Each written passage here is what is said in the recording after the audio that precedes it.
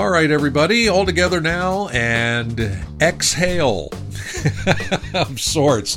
Of course, it depends on when you're listening to this. If you're listening in May, you still have some school year to go. Okay, maybe hold your breath just a little longer. But if you happen to be listening to this over summer break, hopefully you've already exhaled and you're relaxing a bit after yet another challenging school year. And as far as yearbooking is concerned, yeah, that's been challenging too. So we're going to say welcome or welcome back to the Yearbooking Report podcast. If you're a newbie, welcome. I think you picked a good one here. My name is Scott Giese. I have just completed 24 years as a representative for Jostens Yearbooks, 40 plus years as a journalist, which is why I do this job in the first place. And we've had a lot of fun now. This is the end of season 5, actually, of the Yearbooking Report podcast. Hard to believe it's been 5 years that we've been doing this series, and we've enjoyed every moment. We've learned so many great things from so many terrific folks from all over the country, and we hope that you have too. If you've been a regular listener, hopefully you've gotten a lot of great stuff. But if whoever you are, especially if you're a newbie, we think we've got a pretty good episode here for you, which this year we've had some fun. Each one of our episodes has had a basic theme. This one is being called the Transformation episode. And after the last 3 years, of course, that we've had, yes, of course, tied to the pandemic, maybe it's time for a yearbook transformation. Because in my travels, I've seen a lot of folks struggling. I've seen a lot of yearbook advisors having a tough time. A lot of kids, not exactly being all that energetic. Let's go out and get those stories. Well, that kind of reaction and so on. And so some folks are doing fine. Some folks, frankly, aren't. And maybe in that situation, or for folks that say, you know what, we just want to take our yearbook to new heights. We want to do some new stuff. Then this is the episode for you, the Transformation episode. And so for this one, we went back to someone that we talked to several years ago, our friend Kristen Scott. Now, back then, Kristen, I would say, was one of the top middle school yearbook advisors in the country from Texas. And her book, well, I have 1 or 2 copies of some of her past yearbooks, and oh my goodness, it would put a lot of high school books to shame. And this was done primarily by 7th and 8th graders. So first off, if you're a middle school person, yes, it is possible to do a top quality yearbook with younger students. It's possible. They need a little extra leadership, which Kristen's got to kind of touch on here in just a bit, but it's doable. And she had a dynamite job. Now, we saw it, and a couple of years ago, Jostens went to her and said, hey, you want to come work for us? And she's like, sure. And so now she's got a couple of fancy titles, which we'll describe here in just a couple of moments. But we are so glad to have Kristen on our team because she is outstanding, I think, at everything she does. And the idea with the Transformation episode, we went to Kristen to say, okay, Kristen, let's say you were back in the classroom again and you had a chance to do whatever. What would you do? What are some key elements that you would concentrate on to make sure that you have an even better yearbook effort next year than you had the year before, and then keep on going down that track so that your yearbook buyers in your school, they don't even have to think like, oh, our yearbook is outstanding. I'm going to go get one. It tells lots of stories. It represents me and so on. That sort of thing. That, I think, is transformation. So if you don't already, grab a pen and paper, get ready to take some notes. Now, some of this stuff you might say, yep, okay, we're doing that. I know we're going to have some stuff. Oh boy, I never considered that. Because the idea is, how can we change things? Now, again, if you're listening to this in May, in the summertime, before the new school year starts, of course, this is the perfect time to be thinking transformation, to start your planning, to start your organizing. Maybe somehow you're listening to this actually in September, after school has started. It's not too late then either. The key is to make the effort, and it is possible. So let's start taking some notes. And first off, let's meet our friend Kristen. Well, first off, Kristen, we're going to say welcome back. It's been, actually, I had to check, 4 years. You've been on this little feature before, but welcome back to the Yearbooking Report. I appreciate your time today. Glad to be here. I can't believe it's been 4 years. I feel like I just did this like a year ago. Time flies. No, you and I did this, and it was pre-COVID. Now, I know that seems like 100 years ago, but it was actually pre-COVID. I'm like, oh, yeah, we did do this before. Although today we're going to do something a little different, and we'll get to that in just a little bit. Now, when I did talk to you 4 years ago, if I recall, you were still a yearbook advisor in Texas, I think, at that particular point. And I have made the claim, I think I've seen your book, Healing Middle School in Texas, one of the best middle school yearbooks I have ever seen. Now, am I right? 4 years ago, were you still teaching, I think, at that point, weren't you? Yes, I was at Keeling. I left in 2020 and I left mid-year in 2020. So I was still at Keeling. But I helped while I took the job at Jostens, but it didn't start until February. And so but I left at semester so they could hire somebody. Unfortunately they couldn't find anybody. So I worked with the kids through really through the end of March to get the yearbook done. So from that 1 month of, or from February to March, I was kind of working. My yearbook class met at 7 in the morning. And so I basically worked with them from 7 until 9. And then I started my Jostens job from 9 until 5. And so I just sort of helped them finish out their book. Now, it's interesting. They couldn't find somebody, and that was 3 years ago. You know, that's a very familiar refrain right now, right? I do. Unfortunately, I do know that. Yeah, okay. And you're now working for Jostens, and you've got some very spiffy sounding titles. One was education specialist, and another one is customer experience manager.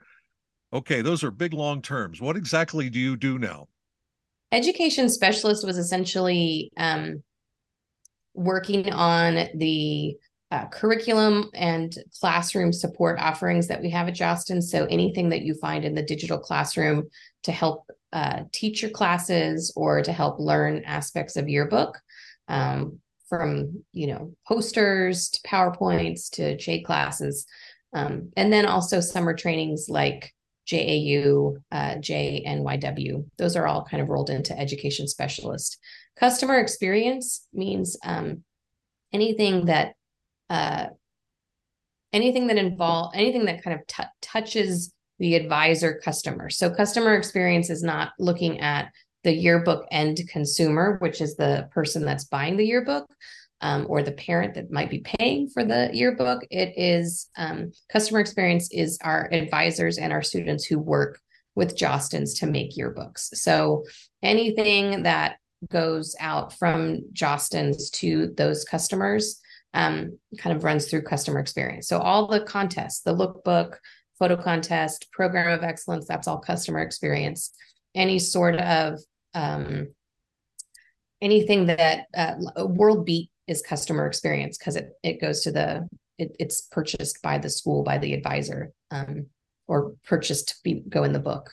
Trying to think what else. Effort-free spreads that you might see in the digital classroom, that's a customer experience piece. And then again, it also includes all of the curriculum and everything that you find in the digital classroom, and then workshops. And there's a lot more, and I'm not doing a great job of thinking of it all at this very moment. But there's the weekly emails that go out to advisors, the Grow Your Know emails. Those are kind of the biggest pieces. All right, I was going to ask now for folks who are maybe really into business, you follow business terms and stuff like that. Customer experience is a term that is heard a lot. A lot of, big companies, small companies, all kinds of companies have, we want to make sure our customer experience is very good. And all those things you just listed, do you actually sleep? I mean, there's a lot of things there. What? No, I don't sleep. I do not actually. I mean, there's a lot of stuff there that happens behind the scenes that isn't out in front and gets like big publicity and so on. You do a lot of stuff behind the scenes, right? Yeah, and I think that the thing about customer experience, and you're right, it is a growing field in the business world. They refer to, I had a friend who I told I got this job, and they're like, "Oh, you're in CX," and I was like, "Oh, that sounds cool. It sounds like a sci-fi show or something." But what I think what the thing about customer experience is that a lot, like, it's unlike some of the other areas of business that can be measured with like data and metrics. Customer experience is more of is less about quantity and quantifying things and is more about quality. So it's not like it's hard to directly link how customer experience efforts are successful or not successful. So it's really important for our Jostens customers to respond to surveys when we send them out, because that's one of the best ways for us to find out if the things we're doing are reaching our customers and are satisfactory to our customers. Yeah, UX is user experience, CX is customer experience. And if folks, if you've ever been to a website that's kind of clunky and doesn't work all that well, and you get frustrated and you dive out, that's where you need the X person like Kristen here to make sure that things work properly. So, Kristen, we're glad to have you on our team. That's really important. Now, I mentioned, you were a former middle school yearbook advisor. And again, I saw your book. It would put most high school books to shame, I would say. And you did this with what, eighth graders, seventh graders? Who'd you have? I had 6 through 8. They were wonderful students, though. I was pretty lucky. I did have an application-based program, so kids who signed up had to get an application and often a teacher recommendation before being admitted into the class. And that made a huge difference because I ended up getting kids who really wanted to be in yearbook. I didn't have them submit work samples or portfolios. I suppose if I had gotten really large numbers of students signing up for the class, then I could have looked at something like that. But it was usually the application was just a really good way to get a feel for who wanted to be there, and also to help me make sure I wasn't staffing my program with only kids who wanted to be photographers or only kids who wanted to be writers. It allowed me to make sure I was going to have kids who had interests in all the areas that are picked up in yearbook class. Now, I'm going to try not to be too harsh, but frankly, my experience, 20 plus years of doing this, most middle school yearbooks are picture books. I mean, that's it. They're picture books. Little of any writing, just a big giant collage. Your book clearly was not that. And from what you just said a moment ago, it sounds like you made your class or your group very educational. In other words, the kids really learned a lot of stuff as part of your class. Would that not be correct? How did you handle that? They did learn, and I think I agree that I think there is. Well, I think this is true across all levels of yearbook, is that anywhere from elementary to high school, there are books that are picture books, are collages. And that's not necessarily a bad thing, right? Like, I mean, photos document the school year, and a yearbook, a school has to decide what their community is looking for. A lot of times, though, I think that a school may not know there's another option, so they make a picture book only because that's what has always been done, and that they don't realize that they can put words in the yearbook, and that the words they put in the yearbook are what make the book timeless, are what make the book an archival product. Because I have yearbooks that don't have words in them, and I open them up, and I'm sure 20-30 years ago I thought I would remember everything, and I don't when I look at them. And I even have some yearbooks of my own that are picture books that don't have writing, that I actually wrote underneath the picture what they were or what was happening there, because I did want to remember. And so essentially that's what we're doing when we add words to yearbooks. And I used to show my students in my class those old yearbooks that I had, where I had written my own caption, because I think it's important for them to understand, because they don't have that perspective that in 20 or 30 years, they might not remember every single instance of middle school, which is actually a really good thing for them. But yeah, it involved a lot of coaching on being a middle school yearbook advisor, and trying to get writing into the book involved a lot of coaching on having conversations, listening to people, and finding stories. And those are all really, really, really important skills for them to have, not just as yearbookers, but as human beings. I'm curious now, middle school, did you ever have a chance or I don't know, take the initiative to follow some of your kids when they went up to high school Did they continue to do yearbook? Did what they learn in your class benefit them at the upper level? Did you ever have a chance to follow up on that? Oh, 100%. So my school pulled from my middle school pulled from several other area schools. So not all of the kids tracked to the same high school, but there was a period of like, so I was an advisor for 12 or 13 years, and there was a period of maybe 6 or 7 years where one of my former students, typically a former editor from my staff, was the editor in chief of their high school yearbook as a senior at either one of the two big schools that we fed into, and sometimes both. And it was really fun, especially because Texas is really yearbook competitive, and there would be times where I'd see that in the competitions, like in the state of Texas ILPC conventions, that the schools that my students were editors at were like competing against one another for the individual awards. And I was like, haha, I'm excited either way. I don't have to choose sides. But yes, I definitely, and I have students who've stayed in touch with me who have gone on to study graphic design in college or major in graphic design. And so that's really exciting too, because, I got to help them get started and kind of lit the fire, and then they got to carry it on through high school and into college and into their professional careers. That's pretty cool. That's pretty cool. Sort of a follow-up. All right, we've had the last 3 years of what I still call insanity. 3 years of insanity we've all had to deal with. Either from your perspective as an advisor, or now those fancy titles, customer experience manager or whatever, has yearbooking at all changed in this 3 year period? Because so many other things have. Has yearbooking, in your opinion, changed, or is everything pretty much just the same as it's always been? It's really hard for me to speak totally about how yearbook has changed because I haven't been in the classroom the past 2 years, but I think there are some pieces that are still true, right? Like it's still a product that the students create, market, sell, and make for their school community. It's still has pictures, stories, captions, but there are pieces of it that I think have changed because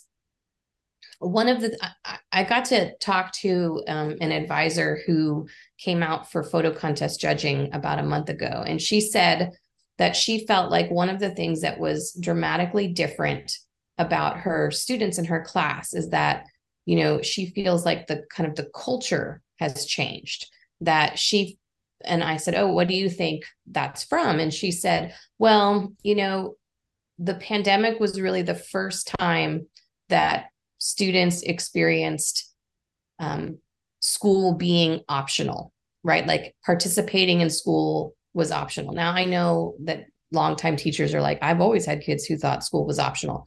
But I think she meant more on like a broader scale, that even like the kind of good and committed students realized that, when school was virtual, they could turn their camera off, they could check out, they could not show up and send an email and instead and make the work up and paste and do it on their own.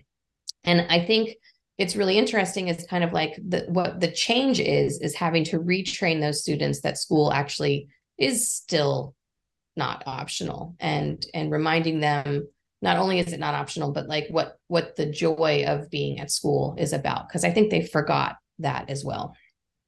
All right, Kristen, obviously a follow-up here. Do you think that's permanent?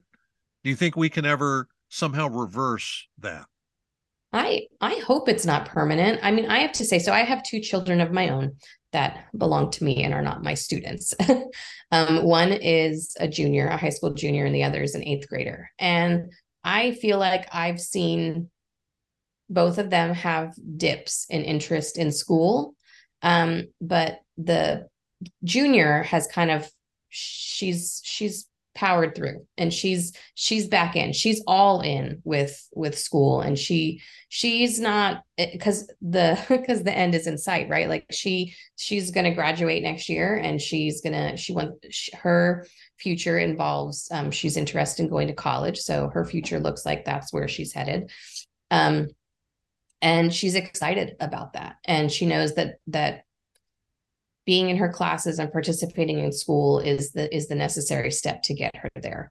The younger one is still struggling with school and with being interested in school, but she's also really excited to go to high school. She feels like high school is where she's going to really solidify and firm up those interests. And I think this is where our journalism advisors can be really instrumental. And I hate to say,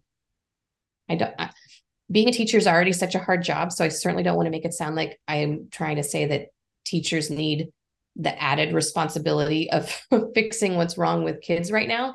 But I think journalism advisors who take time to build a classroom community and a culture around their program have an opportunity to really I think the kids are open and ready for that kind of opportunity, is I guess what I'm trying to say. I think they want to find a place where they belong. And if yearbook class can position itself as a place where kids can belong, I think that we can get some of that back.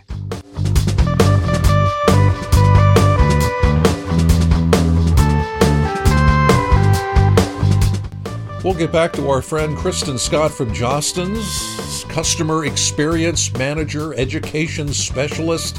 Love those big long terms, right? We're going to start digging more into the transformation idea, nuts and bolts. So get ready to take a lot more notes coming up here in just a bit. Now, again, hopefully if you're listening to this, you want to transform your yearbook. All right, hopefully you're listening because you like it. We appreciate that. That's terrific. But hopefully you want to actually really transform things for next year, no matter what level, college, high school, middle school, yes, even elementary school. Yes, those don't have to just be plain old picture books. You can do a lot of cool stuff.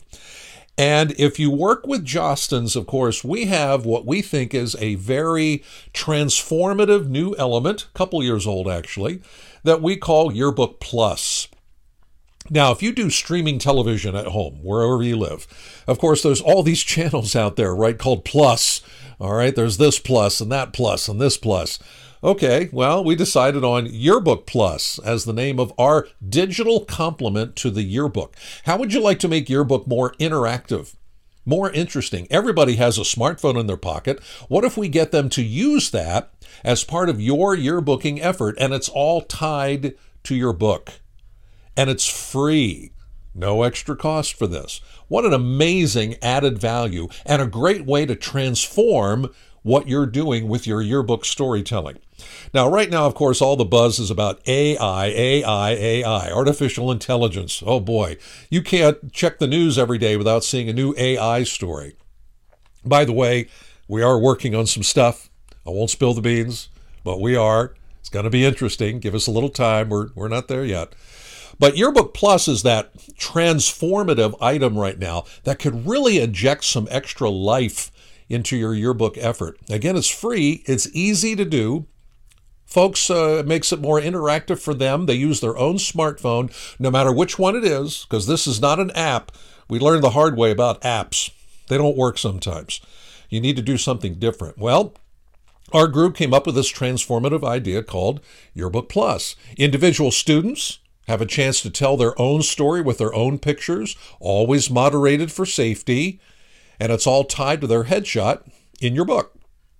Or you, the yearbook staff, you have extra images of something, and hopefully you have lots and lots of extra images of something. You didn't have room for all of them in the book.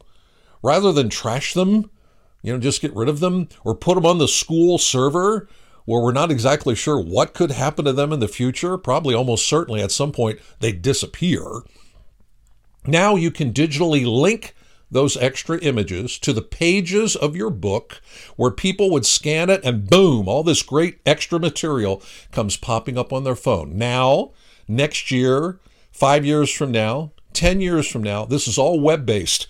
The web isn't going anywhere, no matter what AI might do, okay? This is amazing. Yearbook Plus is fabulous. And there are some schools out there really digging into how can we more creatively use this amazing tool to work along with our yearbook. If you'd like more information, contact your Jostens representative. They'll be happy to give you the information. If you don't work with Jostens, ask them anyway. What is that Plus thing? What's going on there? They'll be happy to show you and tell you. And it is incredible. We are transforming Yearbook for the future. It's worth checking out. Again, Yearbook Plus, have a word with your Jostens representative. Now, to be even more transformative, I suppose, let's get back to our friend Kristen Scott. I'm kind of calling this episode the transformation episode. Now, we're recording this in early May. So we're thinking May, summertime, probably into the fall, August, September, for folks wherever you're listening, whenever your school happens to, resume classes and sort of thing. And I don't know, Kristen, I think we're at a moment in history, you kind of touched on it there, where Yearbook could really make a difference, and we need to transform things to get things going in that direction. So we're going to see if we touch on some topics here just to maybe help some folks get past some hurdles or start some new things we're looking ahead to next year. What can we do differently for next year? And we sort of touched on it there. I mean, Kristen, if I had $5 for every time I've heard the word apathy in a school, I could retire today, because it seems to be rampant and it seems to be everywhere. And so my thought from a yearbooking angle, I've had a lot of advisors, Scott, I just can't get the kids to work. Scott, they're just not motivated. And not just yearbook, other stuff too. So let's start there. What are some ideas or some suggestions that you can think of just to keep kids motivated and seeing the idea that, hey, I need to work hard on this because it's really important? How do we get that across to them in this day and age? What do you think? Yeah, that's a big one. So honestly, I think that it's kind of like, this is going to be funny. It's kind of like customer experience, where it's something that you can't necessarily quantify the return. You have to just take a leap of faith.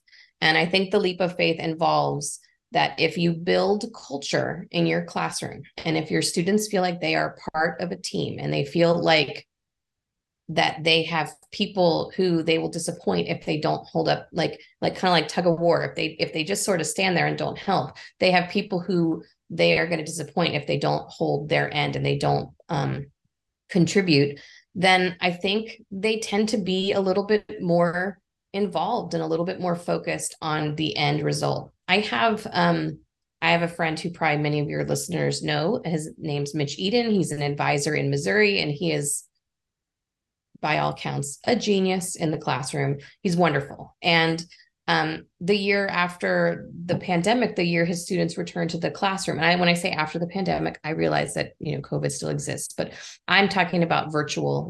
When I say it like that, I'm talking about virtual, the year of virtual instruction. So the year his students returned to the classroom, he even, I mean, his book is an award-winning book. It's won Pacemakers and Crowns. And the year they returned to the classroom, he said, Kristen, he's like, I just threw that all away. He's like, I threw any, assumptions that we would be in that place away. And I decided that the goal of the year, the first year back in the classroom, had to be rebuilding, that it had to be about reminding students what being part of a community means, and what being part of a team and a news team and a journalism team means, right? Like, and I think he really did focus on team building and activities, and putting, responsibility back into the hands of the students who were craving some sort of responsibility because they had this year or 2 years of apathy.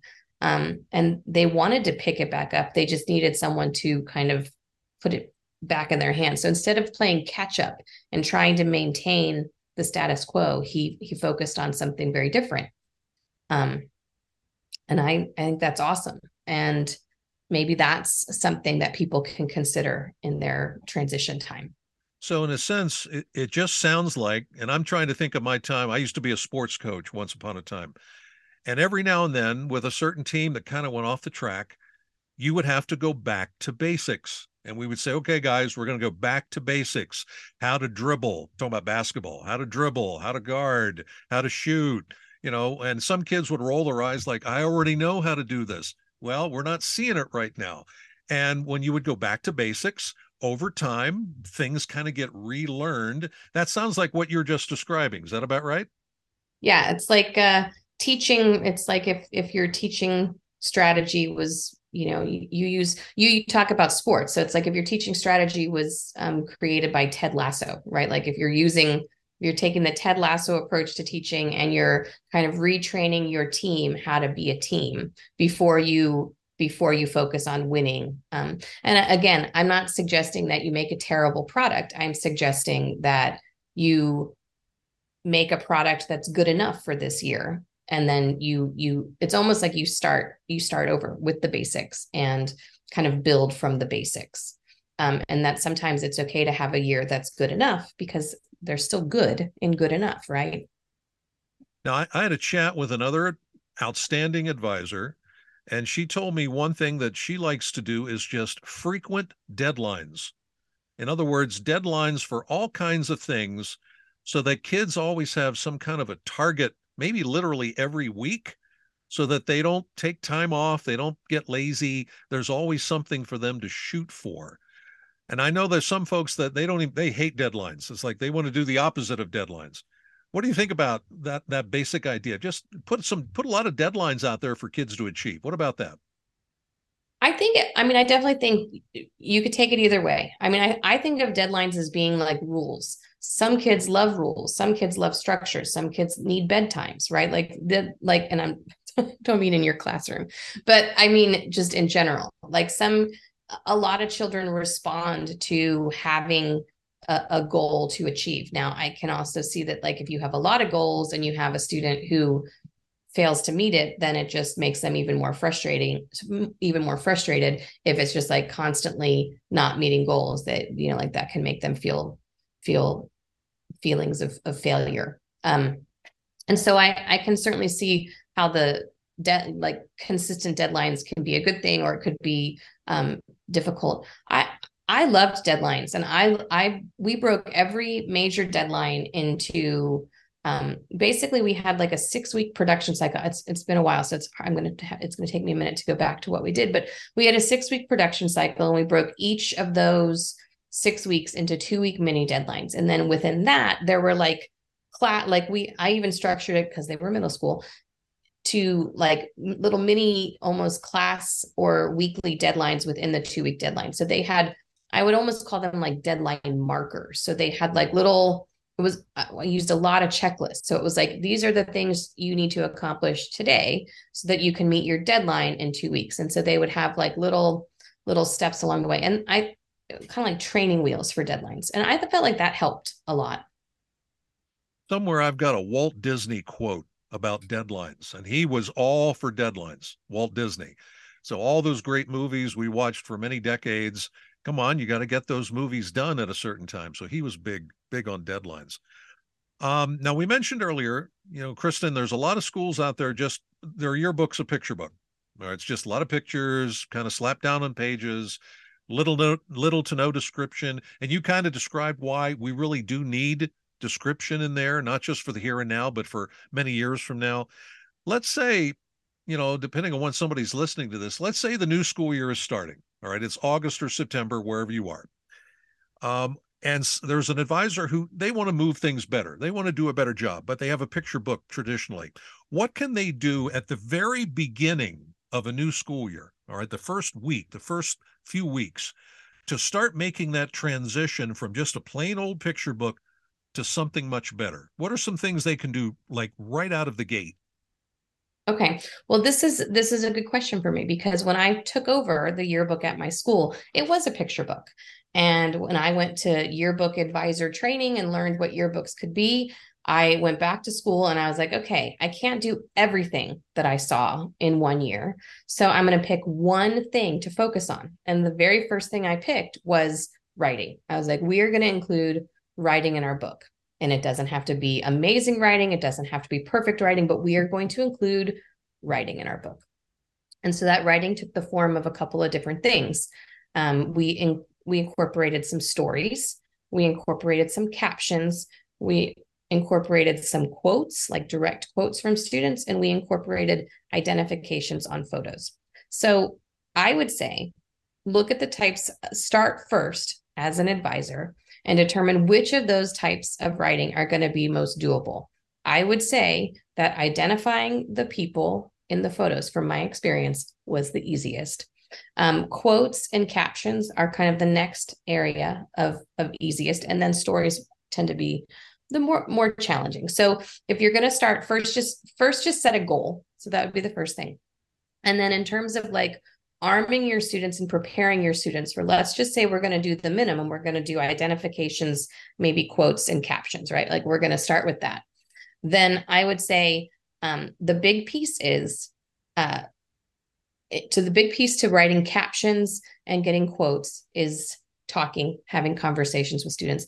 I always told my students when they'd say, oh, I'm going out to get a quote, I would correct them and I'd say, what are you doing? And they would say, I'm going to have a conversation, because I wanted them to think of interviews as conversations, not as like a transaction where they go and they're seeking something from this person, they're going to get it and they're going to walk away.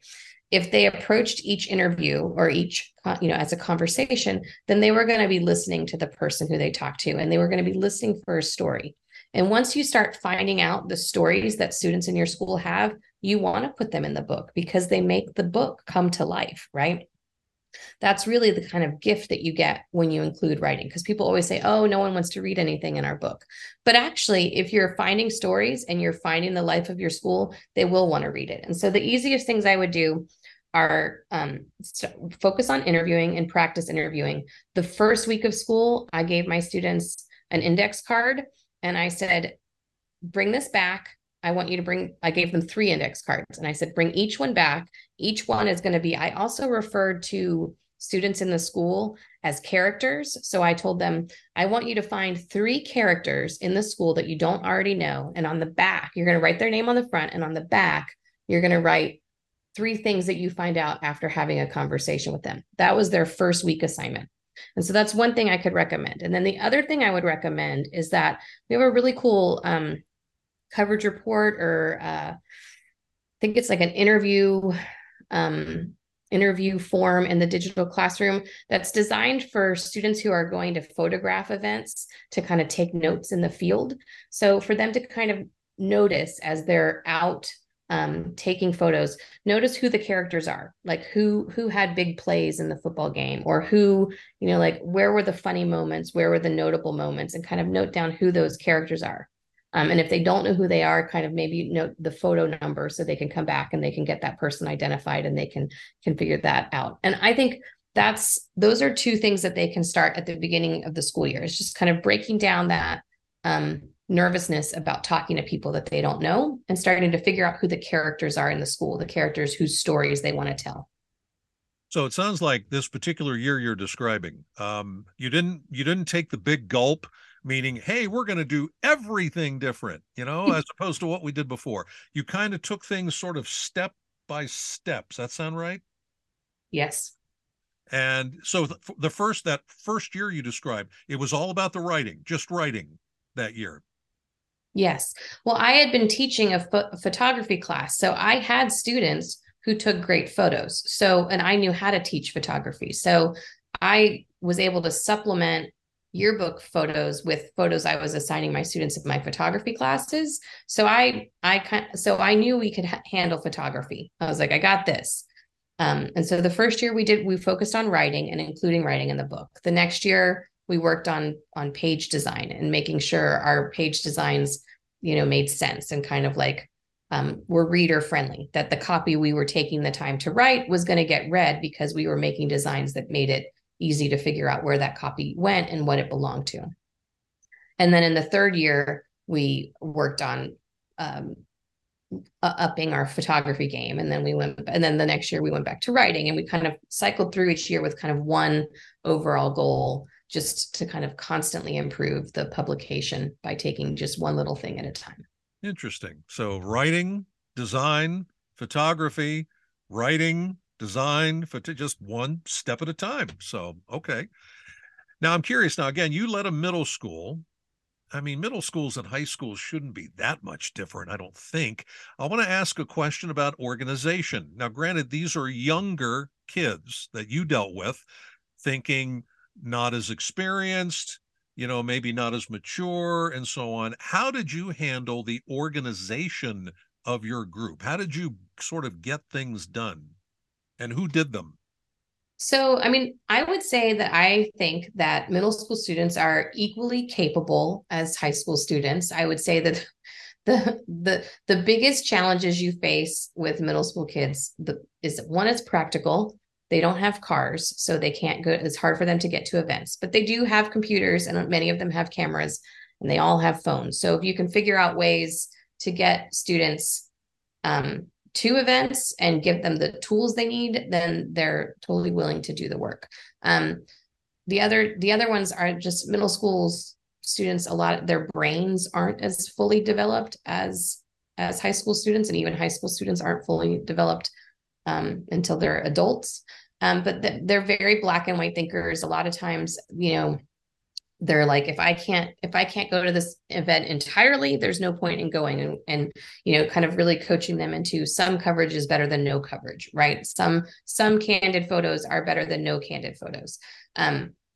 So just really working with them on that. And then also middle school students also get very enthusiastic about the new things that they learn. And so kind of teaching them that, just because you can doesn't mean you should. So sometimes you don't need to have 14 fonts on a page. Let's try and keep it down to, 2, maybe 3 maximum.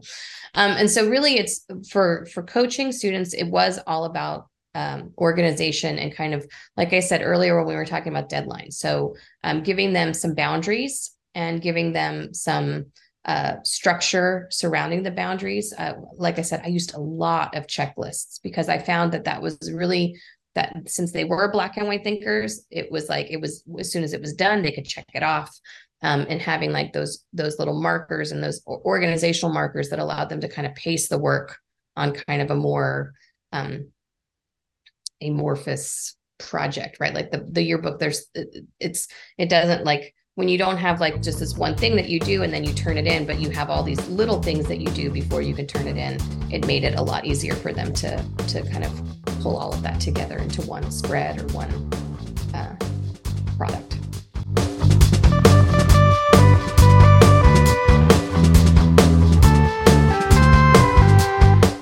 We'll get back to our final segment with our friend Kristen Scott from Jostens about transforming the yearbook effort coming up in just a bit. We're going to start with editors, which my experience over 20 plus years of doing this, the majority of yearbook advisors really don't know what to do with editors. A lot of them don't even have editors, student editors, and if they do, they're not exactly how to organize them. They're not sure what to do with them. Stay tuned. Kristen's got some ideas and a very honest answer when I asked her, why should advisors continue to be yearbook advisors? She gives us a very honest answer to that question. So get ready for more on that here in just a little bit. Again, this transformation idea, I mean, it's not, cute or, it's like, oh, buzzword. No, we're serious here. How can we transform yearbook for the future? The last 3 years, of course, have taught us a lot of things. Right? A lot of things, either personal things, education things, how students react to school or maybe don't react to school, all the teachers, the teacher shortage thing all over the country, everywhere from the last 3 years. Look what that's done. Clearly, schools and education need transformation right now, and so do yearbook efforts. It's not difficult to do. It's maybe call it a reset of sorts. But of course, we've all heard that old line about the definition of insanity, doing the same thing over and over, expecting a different result. If you're struggling right now with your yearbook or your yearbook staff, maybe your book sales are struggling, maybe they're going down, you have apathy, you don't know what to deal with. If you keep doing the same thing every year, guess what? Of course, you know the answer to this. Nothing's going to change.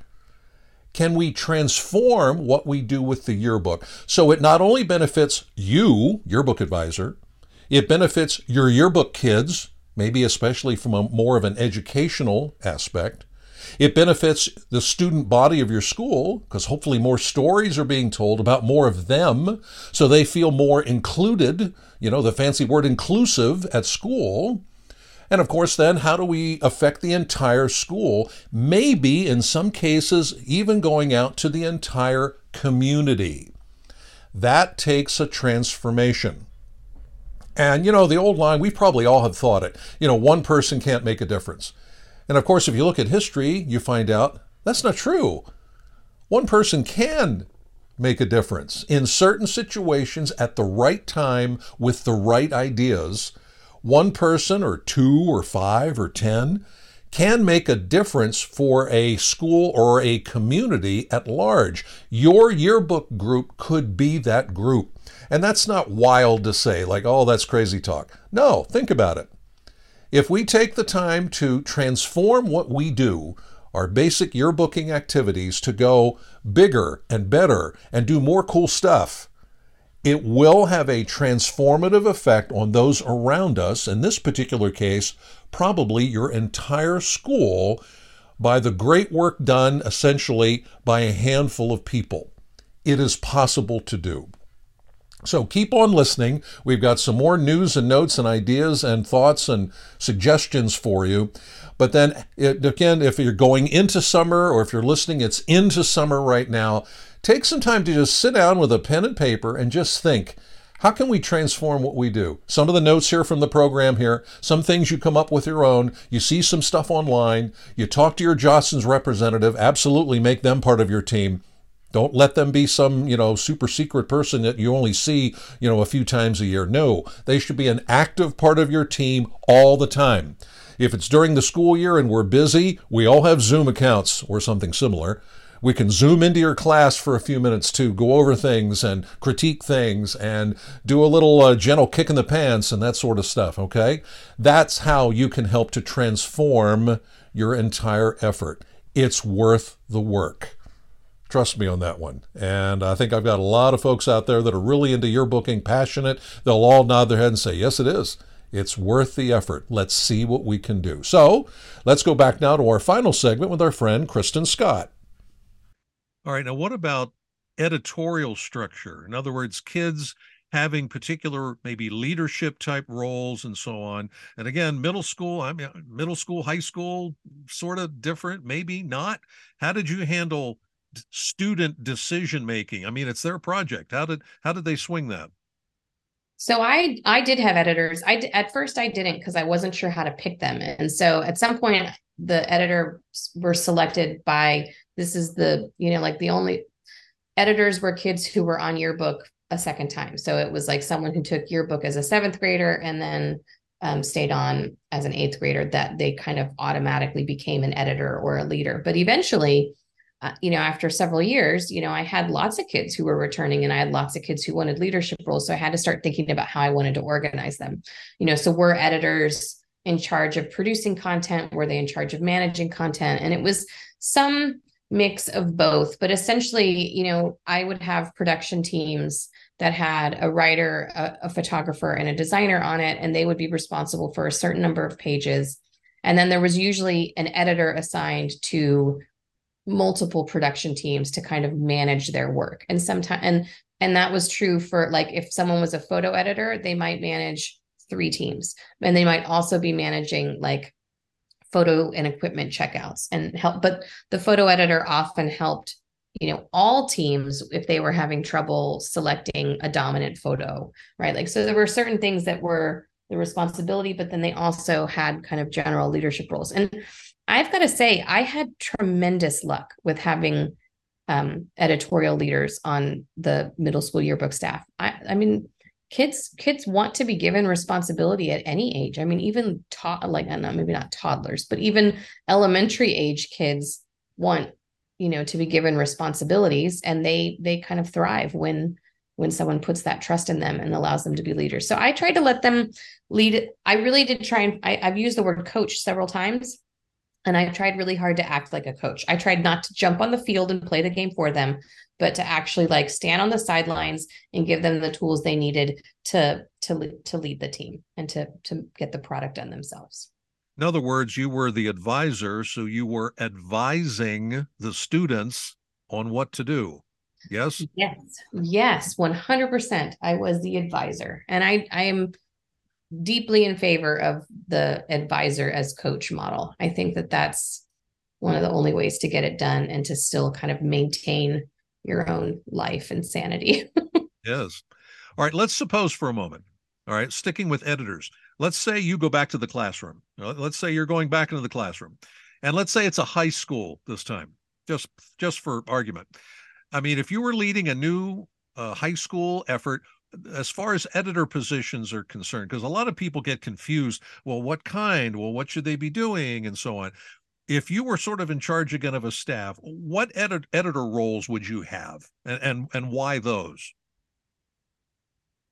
Um, well, an editor in chief, I would definitely have. And the editor in chief is essentially the person who's like right beneath the advisor and is basically um, has the authority of the advisor, but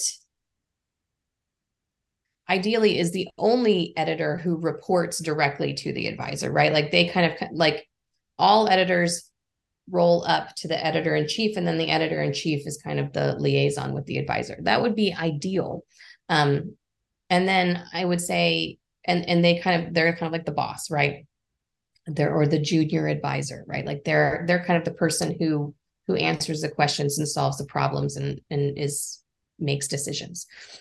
Um, Design editor, copy editor, photo editor, all of those can be kind of handled in different ways. But like, you know, a photography editor is really essential. I think not all students know how to use equipment. So providing education, I think having someone who can also help make big photo decisions for pages. Like I also think that sometimes kids take great photos, but they don't always know which one is the best photo for, you know, for the dominant on a page or within a spread. So having someone who can maybe help when students are selecting their photos, copy editor to just make sure that, you know, like if you have a style guide for your writing, if captions all start, you know, one sort of way and you have caption lead-ins and you have this, so just someone who's there to protect the style integrity or the journalistic integrity of the book and the words that go into it. And then a design editor, same thing, but protecting the kind of design style. So, and you know, definitely had some years where I had multiple people. I had there were times where I had multiple photo editors. I usually only had one design editor. And I sometimes had two copy editors if we were going to be doing a kind of writing heavy book. And then I think it's important to have someone who manages business. And I think I would also recommend an activities editor or activities director, somebody who is planning those kind of like fun team building and community building activities for the staff. Because if you don't have someone who's planning it, they won't happen. I love all of that. I love the last one. I was waiting. I'm like, fun. I call it the fun editor Yeah. because Kristen, I've seen too many situations where yearbook is a chore and it's treated as a chore, and nobody likes doing chores. Nobody. And so if we can find ways maybe every week to inject a little fun, a little teamwork, I think that's only a good thing. Is that pretty much what you were talking about? Oh, 100%. So I think, you know, earlier I was talking about how this year we worked on writing and then the next year was design and then this. I think it was like maybe 4 years into yearbook, I was not having any fun. I was miserable. I was stressed. It was hard. And I wasn't having fun, which meant the kids weren't having fun. And I I can't remember. I think when I go back to Mitch, it was either Mitch Eden or Sarah Nichols who I saw speak, and they talked about team building, and I was like, that's what I want to do. And I listened to them present, and I was like, I want to do that. And I bought this calendar at Target that was called it was just a calendar. It was a big wall calendar, and it was called like Day of Good or something.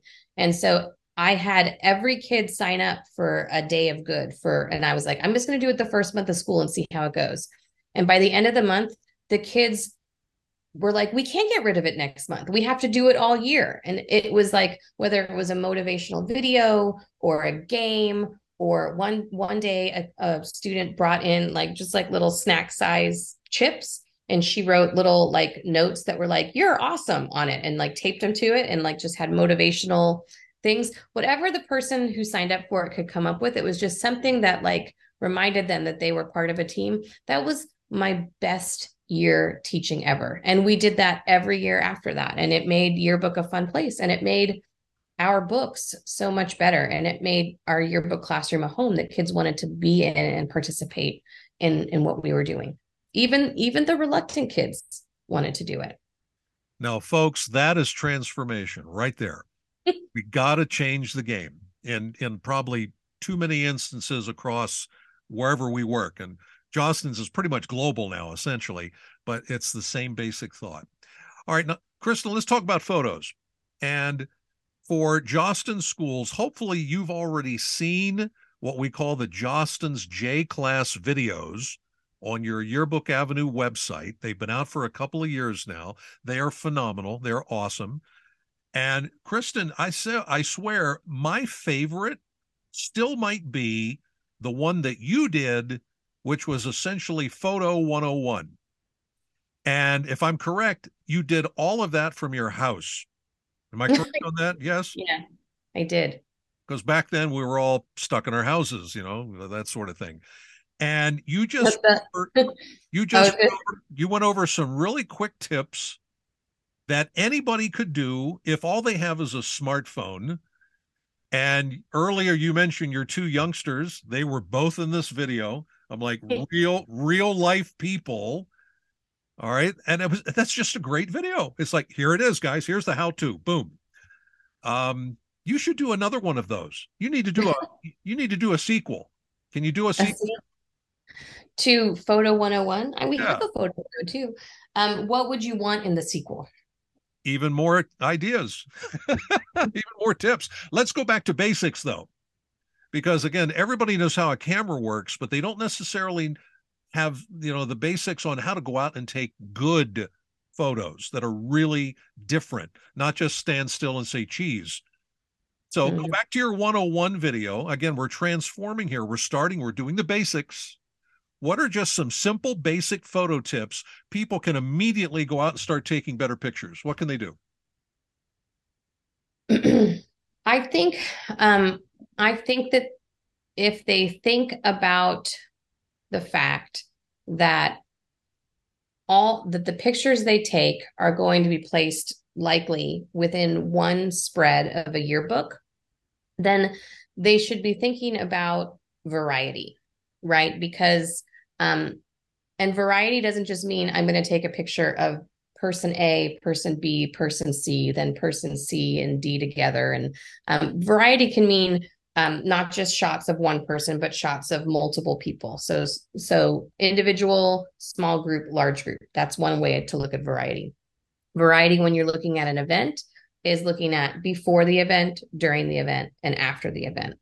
Variety also means that you're taking some variety of action shots, which are what's happening, reaction shots, that's people reacting to what's happening, and then emotion shots, which are often overlap with reaction, but emotion shots are those moments where you capture people like having the authentic human emotion in that moment.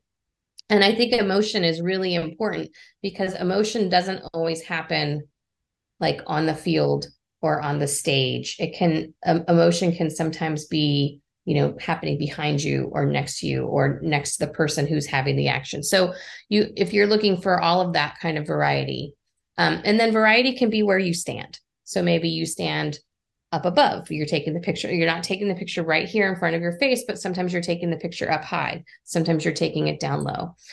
Sometimes you're taking the picture variety where the subject is in the center of the photo. Sometimes the subject is going to be off center, like maybe using rule of thirds. So if you think about the fact that all of those different styles of variety can create a really diverse and attractive looking yearbook spread, as opposed to a spread where every single picture looks the same, then I think that's probably the biggest tip I could give you for without having to go into anything too technical.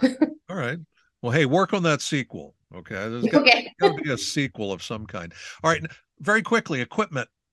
All right. Now we have, I'll call them the fancy cameras, the SLRs, now the mirrorless cameras, the ones with the different kinds of lenses and all that sort of thing. They're great. And of course, now we have our smartphones, iPhone, Android, and so on. If I recall from your 101 lesson, that was all smartphone, was it not? The pictures, yes? Was indeed.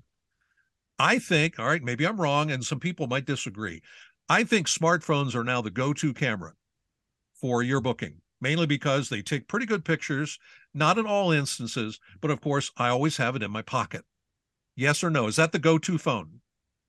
I don't know that I mean, I think it depends on what you're trying to do, but I think the only camera, the only camera that is the bad camera is no camera, right? Like, so if the camera you have on you is your phone, then yes, it is the best camera to use for your yearbook. And I think the only negatives I've heard from people out in the world about using or relying on the cell phone as your go-to camera is that there are some schools that don't allow students to have their phones out and present during the school day, right? So if like you go to a school where you have those like little pouches on the wall and you have to check your camera at the door when you walk in the classroom door, then it's going to be really hard to reach for your cell phone camera to document what's happening in your class. And so that's something that you would, I guess, have to work out with school administration. But yes, I think cell phone cameras are fantastic. And I think that they are an asset to the yearbook team. All right, now you're several years removed, but go back to your middle school time. How did your kids take photos? I mean, did they have to like get permission? They couldn't use their phones. How did they handle that? So students were allowed to use their phones. My students had a press pass, like a badge that they wore whenever they were taking pictures. So if if they were like sent out to photograph an event that was happening in the class, they would wear their press pass, which meant they could either use a camera or their phone. They could record an interview on their phone. They could take photos on their phone, or they could use a class camera. And we had mostly DSLRs of very different years and quality. But so that was how they took photos. If they were in a class and something was happening, I encourage them to ask the teacher, is it okay if I take pictures of this with my phone for yearbook? Just kind of common courtesy. Which makes perfect sense. and it works. So for advisors out there that, I don't know, for some reason your kids aren't allowed to take pictures at all, ever during school, we got to find a way around that. Got to find a way around that somehow. All right, Kristen, final question. And I guess this is the same final question I ask just about everybody with these interviews here, but I'm going to change this one slightly. And this is for any yearbook advisor out there, but maybe especially the newer ones, a rookie, first year, second year, third year person. And especially after the 3 years we've had to deal with and all the extra stuff that has come along with that in education. My question is, why should somebody continue to do this, Kristen? Or why should someone become yearbook advisor in the first place? Why do this at all? If somebody asked you that face to face, how would you answer that question? Well, I mean, if I'm being honest, if an advisor came up to me and was like, why should I do this? I might say, maybe you shouldn't, right? Like, I mean, maybe the job's not for everybody, but I will say that some of the happiest moments in the past, like 20 years happened inside the classroom. I can't tell you how much joy I found once I figured out how to make my classroom a joyous place to be. And I think, inspiring students who go on to like teaching students something that inspires them to follow a path that they continue on into high school, into college, and into their adulthood is rewarding. It's beyond rewarding. Taking a student who has no joy in their school day and creating a place where they find joy is rewarding beyond imagination, right? And then also just like creating this publication that students, parents, school community members, neighborhood community members can go back and refer back to years down the road, and that, reminds them of this time and place, and ideally some of the joyous moments that happened also, is wonderful beyond, imagination. So I would say, yeah, I mean, is yearbook advising hard? Is teaching hard? Yes, 100%. My sincere, hats off to everybody who's out there doing this job. It is hard and it's not for everybody, but there are rewarding moments. You just have to open yourself up to find them. Now that is an honest answer, which I appreciate. That you hit it. I think you hit it. A very transformative answer. I like that. Good wrap up to the end here. So, Kristen, I really appreciate your time today, and thanks very much. You are welcome. And get to work on that sequel. I will.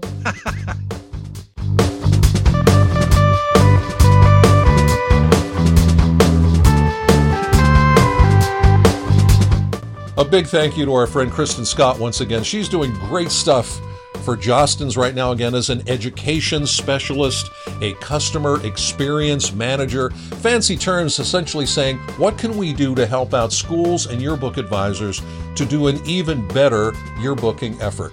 That's it. And hopefully you took a lot of notes from this episode, because Kristen, I thought, shared some knock them out of the park ideas. Some are no-brainers, but some are like, hey, I never thought of that. That's a good one. I had that thought several times during our interview. Hey, I never considered that. That's a cool idea. Let's see what you can do now over these coming weeks and months to transform your yearbooking effort for next year. Now, again, this is the end of Season 5 of the Yearbooking Report. Will there be a Season 6? Well, we'll let you hang on that one, all right? Not exactly sure what the future's going to bring. We're going to be transforming things. We're going to be a little busy, We'll see what happens come fall, all right? But in the meantime, we thank you for listening to the Yearbooking Report podcast.